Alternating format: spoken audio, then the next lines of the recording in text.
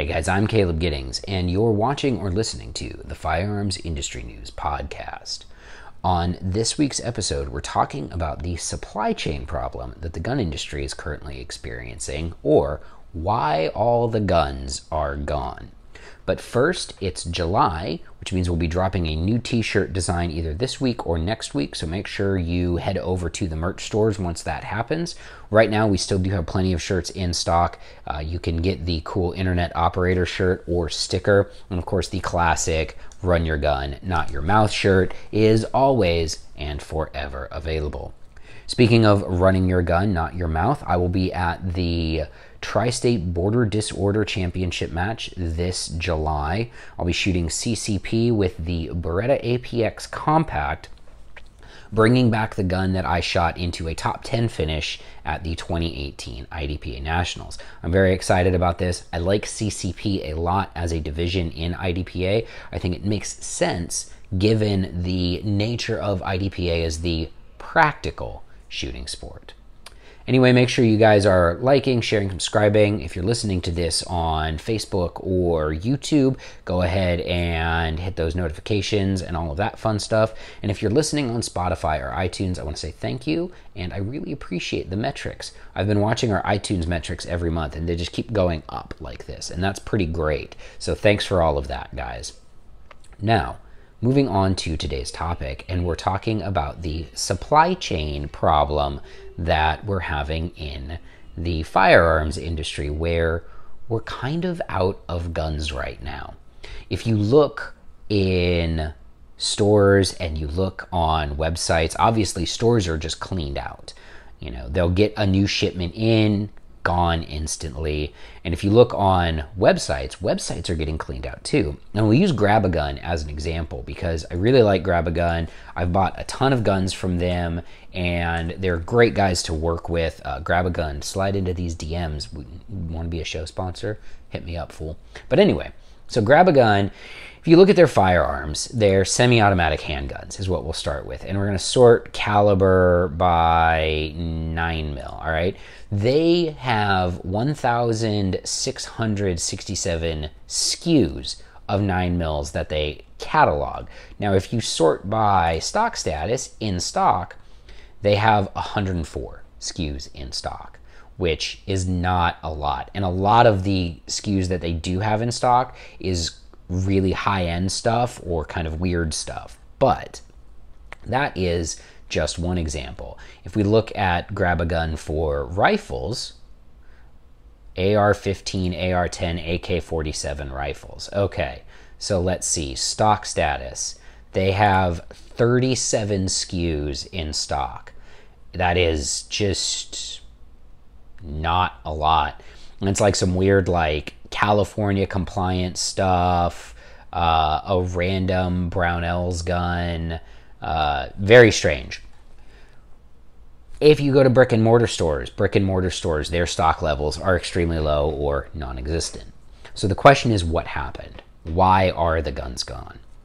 And what happened has been a combination of unique factors that we've never seen before in the firearms industry, including the double whammy of Obama getting reelected and the Sandy Hook shooting happening like back to back. So again, what happened? Well, here's how this works.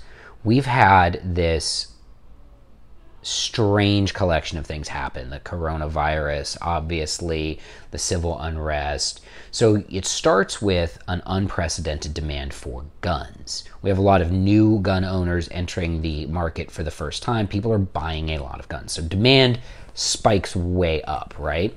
But that's not the only factor. The next factor, and the one that's actually really important, is that the way people buy guns has fundamentally changed from the Obama administration, from the Sandy Hook times until now.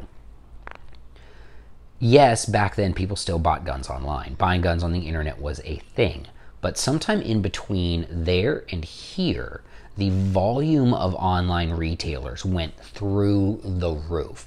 More guns are purchased online and shipped to gun stores than are actually bought in gun stores. And that is a huge shift in how guns are purchased, because it affects how guns get shipped to dealers and how guns get allocated.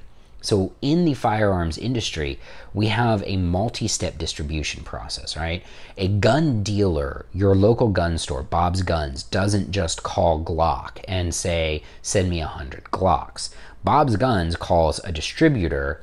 RSR is the biggest distributor in the game. We'll use them as an example. Bob's Guns calls RSR and says, I need 50 Glocks. Can you send them to me? And RSR, which holds these in stock, sends Bob his 50 Glocks. Now, RSR's got to order these guns from Glock and get them from the manufacturer. And RSR and all of the distributors try to not carry an excessive volume of guns, right? They want to have just the right amount of guns to get, either whether it's their monthly sales goal or quarter or week or whatever. And they don't want to have more than that, because those guns sitting on the shelves doesn't make any money. So when you couple unprecedented demand with a shift in the way that people buy guns, and then add into that the fact that manufacturers are at capacity. They are making these guns as fast as they can, but you can only make so many guns in a day. And these manufacturers might have limited staffing due to the Rona. They might have lost staff members due to the Rona. They may not have been allowed to operate for a while due to the Rona. So take all of these factors together, and that's why the guns are gone. Now I do want to look at the way people have bought guns and how that's changed, because the shift, it happened slowly, right? We didn't really notice it, but it's such an important shift, because when you're talking about on-time distribution of guns, right? So some of the online retailers don't even hold any real actual inventory. They are essentially drop shipping these guns from the distributor to the gun store. And when you go in and you click buy on so-and-so's website, that gun so-and-so doesn't actually have a warehouse full of guns. What happens is that order goes through their website, and then that gets placed with the distributor. The gun gets drop shipped from the distributor to the dealer that you picked when you checked out, and that's how that happens. That's some of them. Others do actually have their own website where they hold their own warehouse. Other websites may have their own warehouse where they hold physical inventory, and when you order that gun, it's got to go from their warehouse to the dealer and that sort of thing. But because, again, these websites have such high volumes, much, much higher volumes than a gun store, they're going to get a bigger allocation from the distributor. All right, the distributor is going to block off more guns to go to Grab a Gun for Grab a Gun to sell than they are going to block off to go to Bob's Gun Shop. You can get like 5 Bob's Gun Shops together, and maybe they have enough buying power to compete with something like a Grab a Gun or one of these bigger websites, but just one lone gun shop isn't really going to have the juice to get those guns. So Bob's Gun Shop may only get 10 Glocks because Grab a Gun's got 10,000 Glocks. And that big shift has really changed why you're not seeing a lot of inventory in these gun stores. It's just, it is just supply and demand. That's how it works. But that change in how we buy guns has really been significant. And it wasn't something that anybody really noticed until now, when all of the gun stores are out of stock. And also a lot of the websites are kind of running low on guns. The question is, how does this get fixed? The good news is supply and demand works. All right, we know it works. And what will happen is a couple of things. First, the demand for guns will tail off. All of the new buyers who wanted a gun will have gotten a gun, and the repeat buyers who wanted a new gun will eventually have gotten a gun, or they will have decided that since they can't get the gun they want, they don't want a gun anymore. One of those things will happen. So that'll tail off your demand. Manufacturing will catch up to that demand as it tails. So as demand drops down and manufacturing remains constant, eventually they'll cross over and catch up to each other. And that will be great. And that will largely fix the problem. And then what you're going to see, depending on how long all of this lasts, I was thinking that the Rona couldn't last that long, and the Rona has turned into a Toyota Hilux. All right, it's lasting forever, apparently. But depending on how long all of this lasts, eventually you will see a lot of those new guns that were sold to first-time gun buyers re-enter the secondary market. Whether they take them to a gun store and say, I bought this during the Rona, what can you give me for it? And the gun store gives them some obscene lowball offer. Or they decide they want to navigate the difficulties of selling a gun on GunBroker or something like that.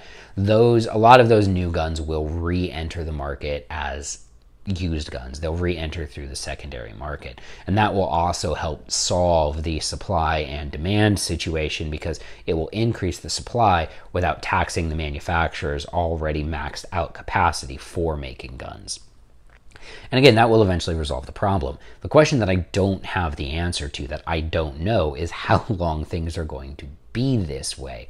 Because again, manufacturers have a certain capacity. You can't just magic new CNC machines into existence, or new molds to make more polymer grips, or new machines to make rifling in barrels. There's a certain number of them that these manufacturers have, and they can't really they can get more, but getting more requires them to take on the risk, and they maybe don't want to take that risk on because they don't think that this situation is permanent and sustainable, because it's not. And that doesn't even bring into account companies that import their guns, whose guns may be stuck in customs because customs isn't working at full efficiency right now because of the Rona. Again, this will all resolve itself. The manufacturers at capacity will remain working at that capacity until they catch up. They'll tailor their capacity then for the new level of demand, and things will be fine. I just don't know when. With that being said, here is some good news. And the good news is that if you want a gun, you can still get a gun. Grab-A-Gun does have guns in stock. And again, they're not a show sponsor. I would love it if they were. Grab-A-Gun's not a show sponsor, but they do have guns in stock. Maybe they don't have the gun that you want in stock, but there are guns in stock. And I have to give them credit. GunBroker has made it a lot easier to buy guns from their website than it ever was before. You can go to GunBroker. Their ads on that website are horrid. Make sure you turn on ad block before you go, because the ads are just intrusive. And pretty much anything you want, you're going to be able to find on GunBroker. Let's see. Let's look for something that's not in stock on Grab-A-Gun. Yeah. So things that aren't in stock on Grab-A-Gun, you can definitely still get on GunBroker, although the prices might be a little bit higher than you wanted to pay. But welcome to these Corona times, man. Things are crazy. If you want a gun, you can get it, but you're gonna have to pay for it. Anyway, that is it for this week's. I hope you have enjoyed listening to this, and I hope you have a better understanding of how the firearms industry works and why there aren't any guns currently available. Make sure, again, to like, share, and subscribe to the podcast. If you're watching on Facebook, share this to your friends. If you're watching on YouTube, make sure you subscribe. And if you're listening on iTunes, thank you very much. Keep leaving us those wonderful 5-star reviews, and same goes for Spotify. I'm Caleb Giddings. I will be back on Friday with an edition of Firearms Industry News, where we will give you our weekly update on all the happenings in the gun industry. Thanks for watching.